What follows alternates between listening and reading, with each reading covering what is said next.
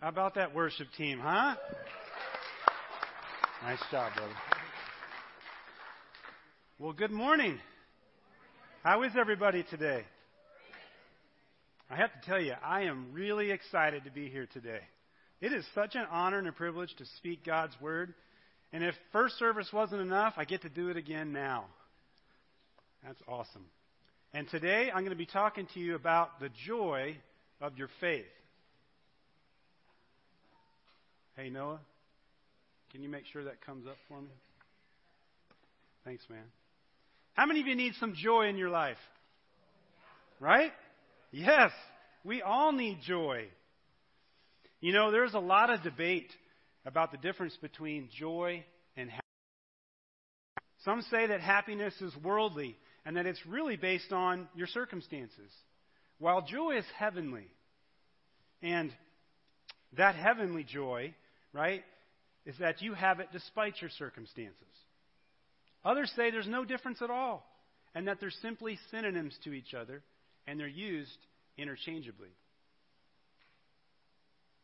I've read some pretty convincing commentaries that support both sides of these arguments. Now, my purpose today is not to try and win that argument. I simply found that the whole exercise of exploring this argument very interesting, and that it reinforced to me how important it is for us to be truth seekers and not information consumers.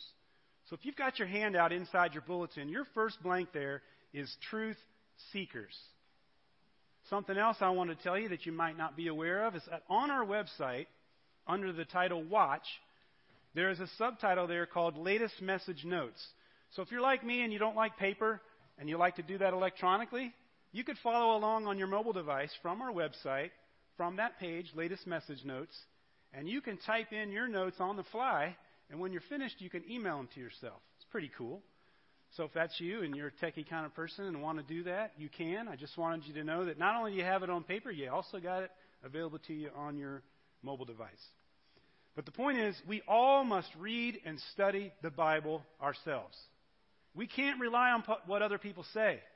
Not a pastor up here speaking, not your best friend, not some theologian. You need to be in the Word yourself.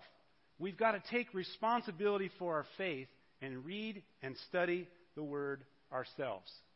Acts chapter 17, verse 11 says it this way.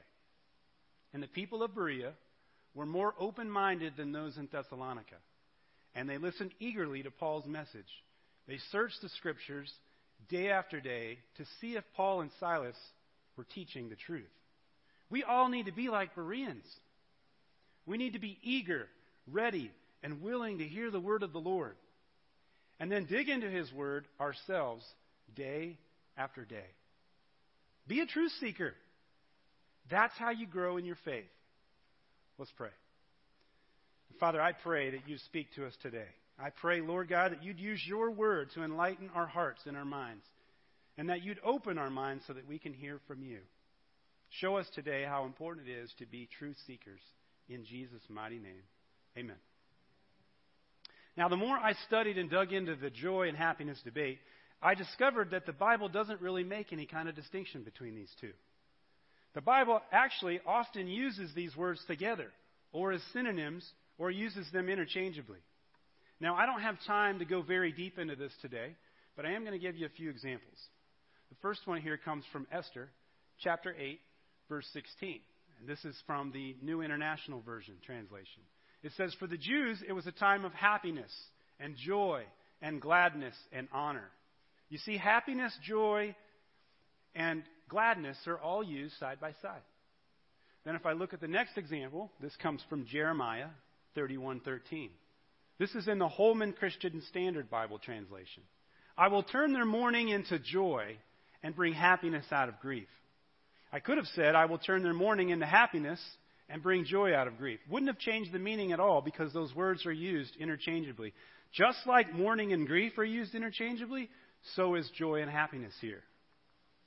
And then in Proverbs 23:25 it says, "So give your father and mother joy. May she who gave you birth be happy." I'm in the New Living Translation now. And again, I can use joy and happy interchangeably here. And the last example comes from Isaiah 52:7. How lovely on the mountains are the feet of him who brings good news, who announces peace and brings good news of happiness, who announces salvation and says to Zion, your God reigns. This is from the New American Standard Bible translation. And the prophet Isaiah here is talking about the gospel of Jesus Christ. That's what he's talking about. And he refers to it here as the good news of happiness. It could have said the good news of joy. It wouldn't have mattered. There are all kinds of examples like this in the Bible. I just gave you 4 of them. And they were from 4 different translations. These weren't paraphrases. And the difference between a paraphrase and a translation is this. An actual Bible translation has a team of Hebrew, Greek, and English scholars that translate the Bible from the original manuscripts into a native translation. And in all these translations that I showed you, they use joy and happiness together, or they use them interchangeably. So the point is not to try and split hairs, trying to manufacture some kind of difference between joy and happiness. The point is this. If you want to have real, lasting joy or happiness, it can only come from God himself. If you try to find it anywhere else, it's not going to last. It will not satisfy you. The world's happiness is shallow, selfish, and fleeting. But God's happiness is rich, full, and eternal. When you have the joy of the Lord, nothing can rob you of this joy because it comes from God himself. The joy of your faith is Jesus himself. He's your joy. And when you give your life to him, the word says that you are a new creation. Old things have passed away. Behold, all things have become new. His Holy Spirit is now living on the inside of you. That is the joy of your faith. Now, some of you may know Colin and Kelsey. They were just married in March, young couple. They've been coming to Cross Point for a while, and now they're moving to Washington. But Kelsey's younger brother, Zach, showed up at the Walking by Faith Life Group. You don't know what that is? Bill and Teresa host that every Thursday, all through the summer. And a couple Thursdays ago, Zach was there, and he was asking all kinds of incredible questions. From topics from the Bible to Jesus to faith to baptism, you name it, he was asking it. And then Janet asked him, have you ever accepted the Lord into your heart? And he hadn't. So we all laid hands on him and prayed, and guess what? He accepted Jesus into his heart. Yeah. And if that wasn't enough, then we walked right on down to the 9 Mile Creek and baptized him right there.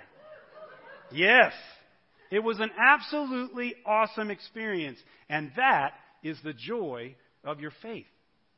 The Bible says in Luke chapter 15 that there is more joy in heaven over one lost sinner who repents and returns to God than 99 others who are righteous and haven't strayed. All of heaven, all of God's angels, millions of them, rejoice when someone gets saved. Now, why do they rejoice? Billy Graham answers it this way. He says, not because they're surprised, but because a great victory has been won. Someone has been snatched from the jaws of Satan and death and hell, so why wouldn't all of heaven rejoice? That's the joy of your faith. We were created in his image, and when we give our lives to him, we are called to be like him.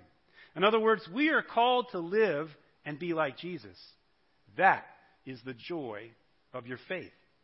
Your feelings or your circumstances don't dictate the joy of your faith. Because Jesus is our hope. And that hope is an anchor for our souls. When the storms of life come, and believe me, they will come, the joy of your faith is your rock. It's your fortress. It's your refuge. It's your place of safety. It's your rallying point. It's your compass. It's your shelter. It's your shield. It's the power that saves you. That is the joy of your faith. The world can't take it from you, no matter what happens.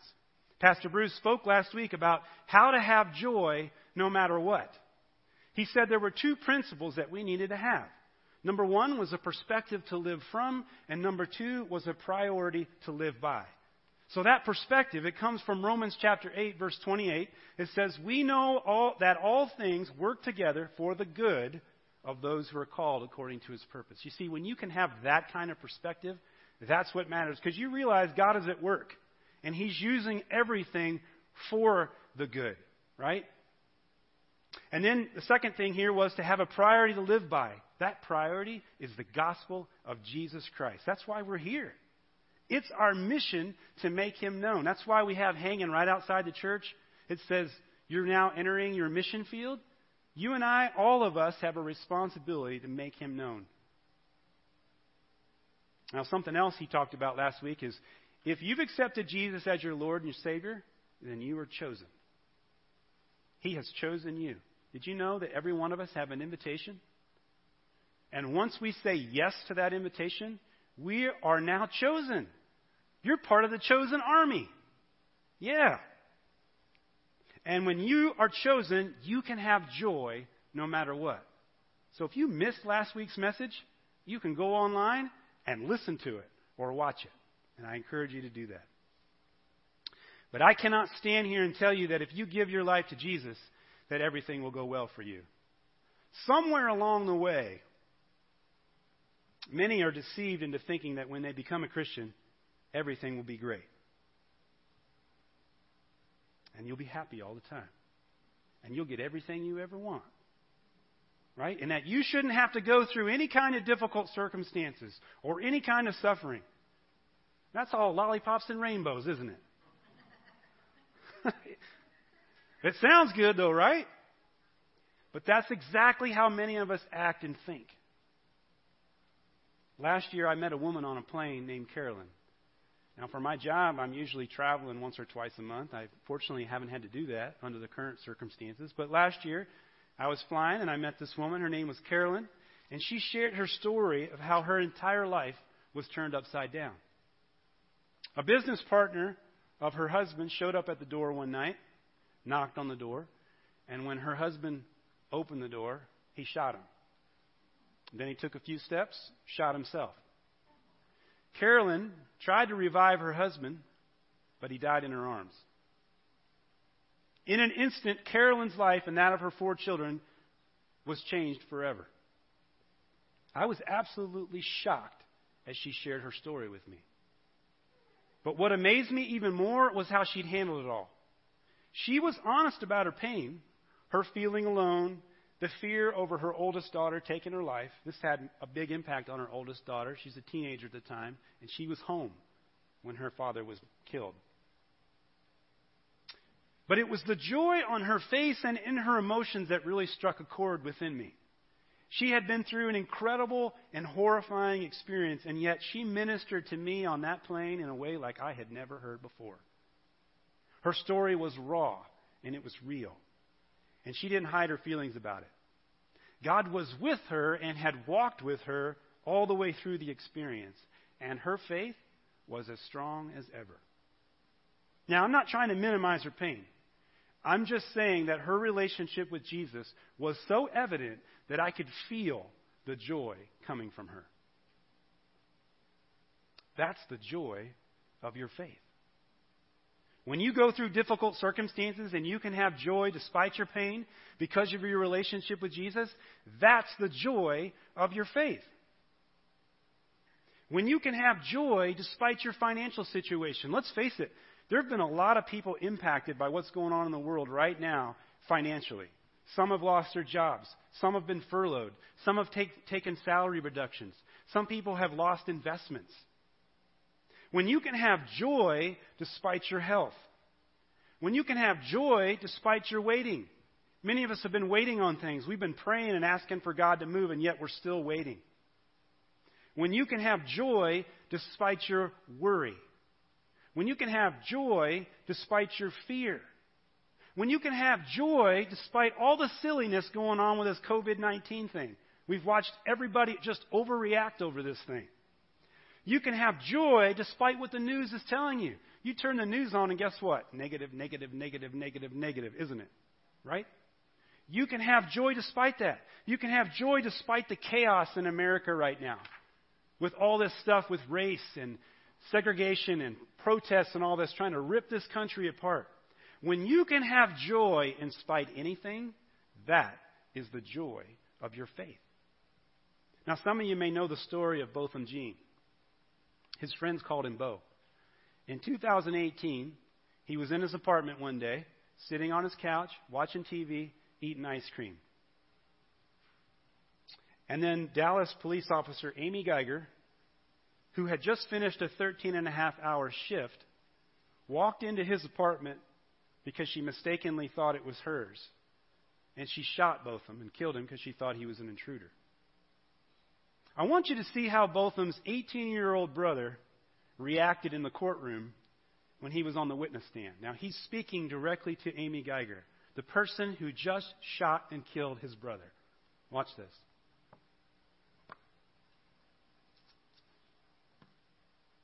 I can speak for myself. I forgive you.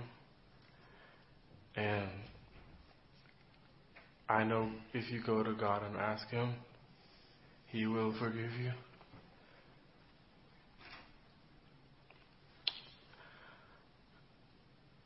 And I don't think anyone could say it. Again, I'm speaking for myself, not even bad for my family. But I love you just like anyone else. And I'm not going to say I hope you rot and die just like my brother did, but I personally want the best for you. And I wasn't going to ever say this in front of my family or anyone, but I don't even want you to go to jail. I want the best for you. Because I know that's exactly what both of them would want you to do. And the best would be give your life to Christ. I'm not going to say anything else. I think giving your life to Christ would be the best thing that both of them would want you to do. Again, I love you as a person. And I don't wish anything bad on you.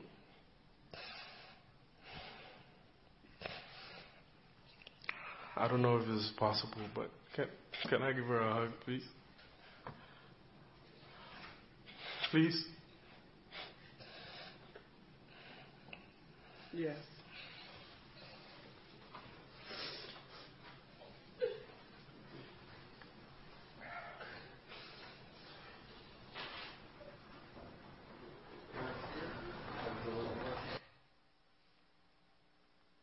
That's amazing.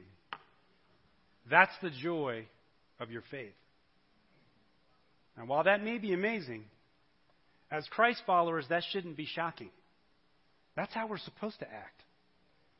We are supposed to forgive, and we are supposed to love. We are commanded to love our neighbors. Whether black, white, Asian, Indian, race, it doesn't matter. We love because God loved us first. Romans 5:8 says that in this way. But God demonstrates His own love towards us in that while we were still sinners, Christ died for us. Our problem in America is bigger than race. What we have is a sin problem. At its core, it's a sin issue.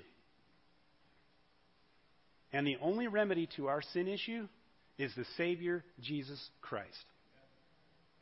No government, no rule of law, no protest, nothing can substitute for the love and freedom that we have in Jesus Christ. But listen to me, there is a cost to following Jesus. Now let me be clear. Salvation is a gift from God. It's by His grace that we are saved. Not by our works, as if we could brag about what we've done, or how good we are, or how good the things that we do are. No, it's by His grace alone, through our faith alone, in the finished work that Jesus did on the cross alone, that we are saved. He died so that we may live. But there is a cost to following Jesus. Don't be deceived into thinking that there shouldn't be a cost. Salvation is a free gift. in that you and I can't do anything to earn it. That is the joy of your faith. But it's not free in a sense that it won't cost you anything. No, following Jesus will cost you everything. It will cost you your very life. God doesn't want just part of you. He doesn't want to see you with one foot in the world and one foot in heaven. No, He demands it all. You don't ask Jesus to come into your life alongside all the other stuff that you give your time, talent, worship, and energy to. No, everything becomes secondary because He's now primary. Following Jesus will cost you everything. Don't take my word for it. Be a Berean and seek it out for yourself. Jesus makes this very clear in Luke chapter 9, verses 23 and 24. Jesus says this: "If any of you wants to be my follower, you must turn from your selfish ways, take up your cross daily, and follow me. If you try to hang on to your life, you will lose it. But if you give up your life for my sake, you will save it." Notice Jesus didn't say, only if things go well for you, follow me. Or you only have to carry your cross on Sundays. He didn't say any of that. He said, if you want to be my follower, you must. That's a command. And He said that you have to take up your cross every day. That means you have to die to yourself and follow Him every day. That means you have to submit to your heart's desires, your present circumstances, everything to Him every day. So do you think of your relationship with Jesus as to what you can get out of it? Or do you think about your relationship with Jesus in terms of what you can do for Him? I love how the commentary in the Life Application Study Bible puts this. It says this: "Are you willing to deny yourself and take up your cross daily and follow Him? Because anything less is superficial lip service." That's the cost to following Jesus. Then in verse 24, Jesus gives us a warning. He says, if you try to hang on to your life, you will lose it. In other words, if all you do is focus on serving or pleasing yourself and trying to stay as comfortable and safe as possible, you will lose your life. But look what's on the other side of that warning. But if you give up your life for my sake, you will save it. Following Jesus will cost you everything, but the reward for following Him is eternal life. That is the joy of your faith. And that's a joy worth having. The Apostle Paul knew what that meant. And we've been studying through the book of Philippians. This is week 4 in that study. And Paul wrote that epistle, Philippians. Epistle is another word for letter. He wrote that from a Roman prison. And he did that to encourage Christians at Philippi. Turn with me in your Bibles, if you've got them with you, to our main text today. This comes from Philippians chapter 1, verses 19 through 22. If you don't have your Bibles with you, that's okay. We'll have it up here on the screen. Chapter 1, verses 19 through 22. "For I know that as you pray for me and the Spirit of Jesus Christ helps me, this will lead to my deliverance. For I fully expect and hope that I will never be ashamed, but that I will continue to be bold for Christ as I have been in the past. And I trust that my life will bring honor to Christ, whether I live or die. For to me, living means living for Christ, and dying is even better. But if I live, I can do more fruitful work for Christ. So I really don't know which is better. I'm torn between two desires. I long to go and be with Christ, which will be far better for me, but for your sakes, it's better that I continue to live. Knowing this, I am convinced that I will remain alive so I can continue to help all of you grow and experience the joy of your faith. And when I come to you again, you will have even more reason to take pride in Christ Jesus because of what He is doing through me." Paul was focused on helping the Philippians experience the joy of your faith. I just talked to you about what is the joy of your faith. Now I'm going to get really practical, and we're going to talk about how you can experience the joy of your faith. We're going to dive into this text, and we're going to extract 3 things that you can do to experience the joy of your faith. Number 1, rest in assurance. Rest in assurance. Let's look back at the first 2 verses of our text, verses 19 and 20. It says, "For I know that as you pray for me and the Spirit of Jesus Christ helps me, this will lead to my deliverance. For I fully expect and hope that I will never be ashamed." You see, Paul is absolutely 100% confident here. Look at the words he's using. I know, this will, for I fully expect and hope that I will never. That's confidence right there. That's assurance. He knows the power of prayer and the help of the Holy Spirit will lead to his deliverance and that he will never be ashamed. If you have made the decision to follow Jesus and make him the Lord of your life, you have nothing to be ashamed of. Paul says this in Romans chapter 8, verse 1. He says, "There is therefore now no condemnation to those who are in Christ Jesus, who do not walk according to the flesh, but according to the Spirit." When you are in Christ, and when you walk according to the Spirit, there is no condemnation. In other words, there is no reason to be ashamed. When you rest in assurance, you understand that the basis of the assurance comes from the authority and absolute trustworthiness of the Bible. You can see this again in Romans chapter 10. This is Paul again. Verses 9 through 11. "For if you confess with your mouth that Jesus is Lord and believe in your heart that God raised him from the dead, you will be saved. For it is by believing in your heart that you are made right with God, and it is by confessing with your mouth that you are saved. And the Scriptures tell us, anyone who trusts in him will never be disgraced." New King James Version actually replaces the word disgraced with ashamed. So if you trust in Jesus, you will never be ashamed. That's what Paul is talking about in our text when he says, "I will never be ashamed." And that's a promise right there. And that's definitely worth being joyful about, no matter what's going on in your life. God loves you so much that he sent his one and only Son into this world that whoever, and that includes you, that whoever believes in him should not perish, but have everlasting life. That's real love. That's a love that you can depend on. You can rest in assurance. Nothing can ever separate you from his love. Did you know that? Nothing. You can see this from Romans chapter 8 at the very end, verses 38 and 39. Again, this is the Apostle Paul. He says, "I am convinced that nothing can ever separate us from God's love. Neither death nor life, neither angels nor demons, neither our fears for today nor our worries about tomorrow. Not even the powers of hell can separate us from God's love. No power in the sky above or in the earth below. Indeed, nothing in all creation will ever be able to separate us from the love of God that is revealed in Christ Jesus our Lord." Isn't that awesome? Is anyone excited about that? Nothing can ever separate you from God's love. Nothing.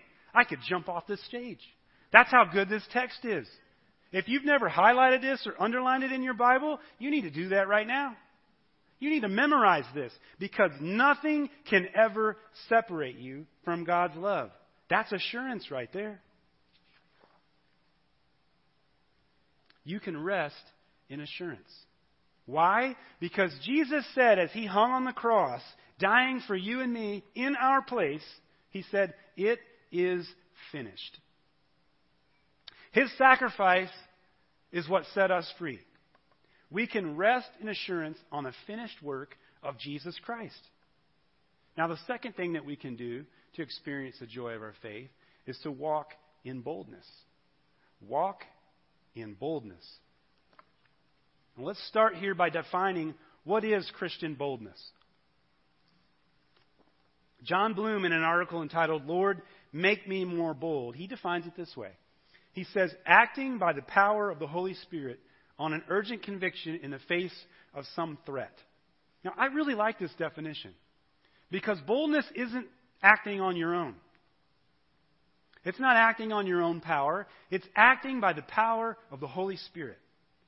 Boldness isn't something that you can just manufacture on your own. Well, today I think I'm going to be bold. It just doesn't happen that way. No, you need the power and the help of the Holy Spirit. It's tough because many of us, when we face adversity, we don't feel very bold, do we? We often just feel the opposite. The Apostle Paul was very bold, but his boldness was from the power of the Holy Spirit in his life. Now, if we look back at our text in Philippians chapter 1, we'll see this in verse 20.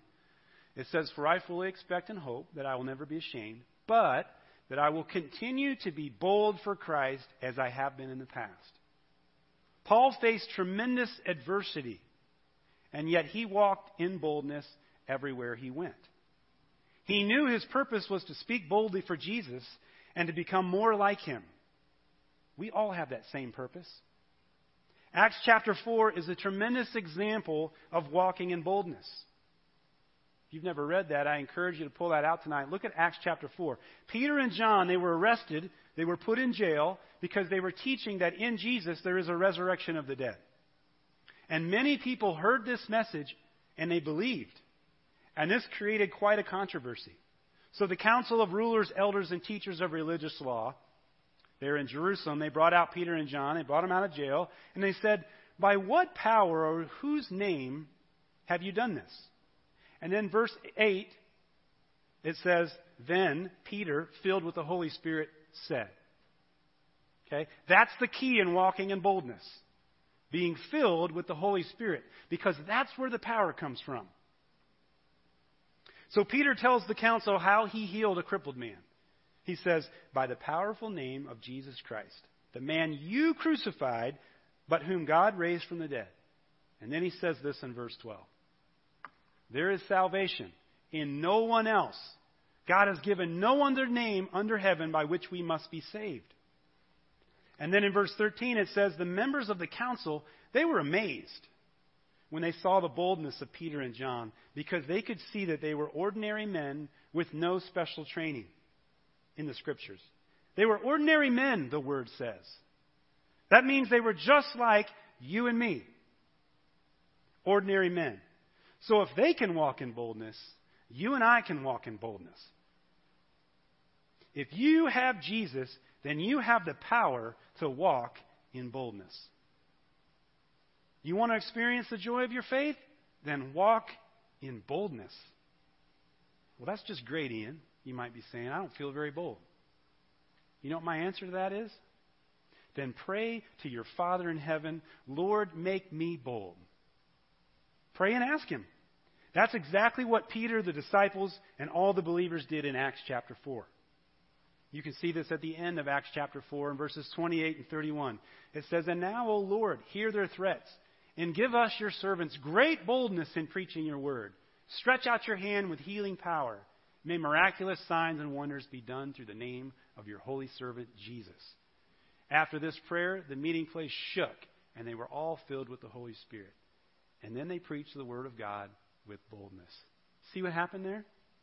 They prayed for boldness, and God answered. You have the same power available to you as a child of God. Lord, make us bold. You want to experience the joy of your faith? Rest in assurance, walk in boldness, and number 3, honor Him with your life. Honor Him with your life. If we look back at our text here, verses 20 and 24, it says, "And I trust that my life will bring honor to Christ, whether I live or die. For to me, living means living for Christ, and dying is even better. But if I live, I can do more fruitful work for Christ. So I really don't know which is better. I'm torn between two desires.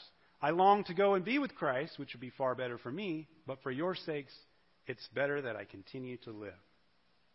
Paul makes it very clear here that living on this earth is all about living for Jesus.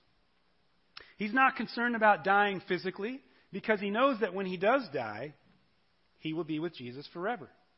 And this creates quite a dilemma for him because he knows that being with Christ is far better than living on this earth. But if he continues to live, then he has a greater opportunity to help those Philippian people experience the joy of their faith. You see, when you have the joy of your faith, you can have that kind of perspective. You realize that life is precious and that every breath you take is a gift from God. So your only reasonable response to that is to honor God with your life.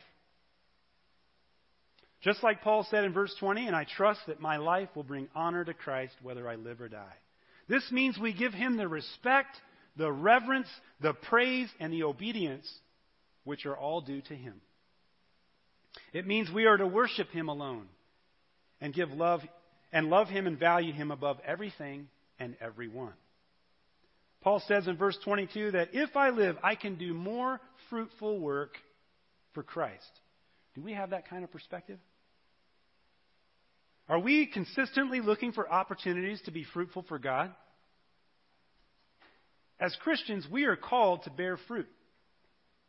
There are all kinds of things that may come to mind about what you could do to bear fruit for Jesus. You could volunteer for serving in children's ministry. You could serve in any one of our ministry areas here at the church. You could help someone in need. You could pray with others. You could pray for others. There are tons of ways to be fruitful for Jesus. Because when you're producing fruit for Christ, you are honoring Christ. But it's so easy to get caught up in doing this and doing that. We don't want to be like the Pharisees and get consumed with a legalistic list of all the things that you could or should have done. So let me keep this really, really simple. Let's look at the words of Jesus. This comes from John 15, verses 4 and 5. Jesus says, "Remain in me, and I will remain in you. For a branch cannot produce fruit if it's severed from the vine. And you cannot be fruitful unless you remain in me. Yes, I am the vine, you are the branches. Those who remain in me and I in them will produce much fruit. For apart from me, you can do nothing." So to honor God with your life means to remain, or other translations use the word abide, in Jesus. In other words, it means that you make your home in Jesus just like he makes his home in you. We receive him, and then we trust in him with everything that we are. It means that we walk as he walked. We love as he loves. We forgive as he forgives. It means his word fills our hearts, directs our steps, and transforms and renews our mind. Honor him with your life, and you will experience the joy of your faith. Real lasting joy can only come from God himself. The world offers all kinds of counterfeits.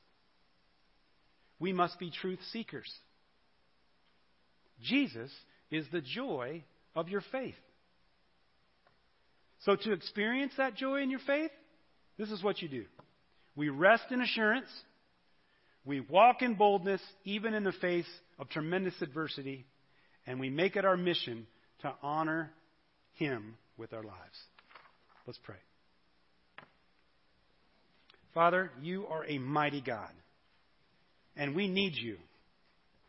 Lord, I pray that this message would be a catalyst for people to give their lives to you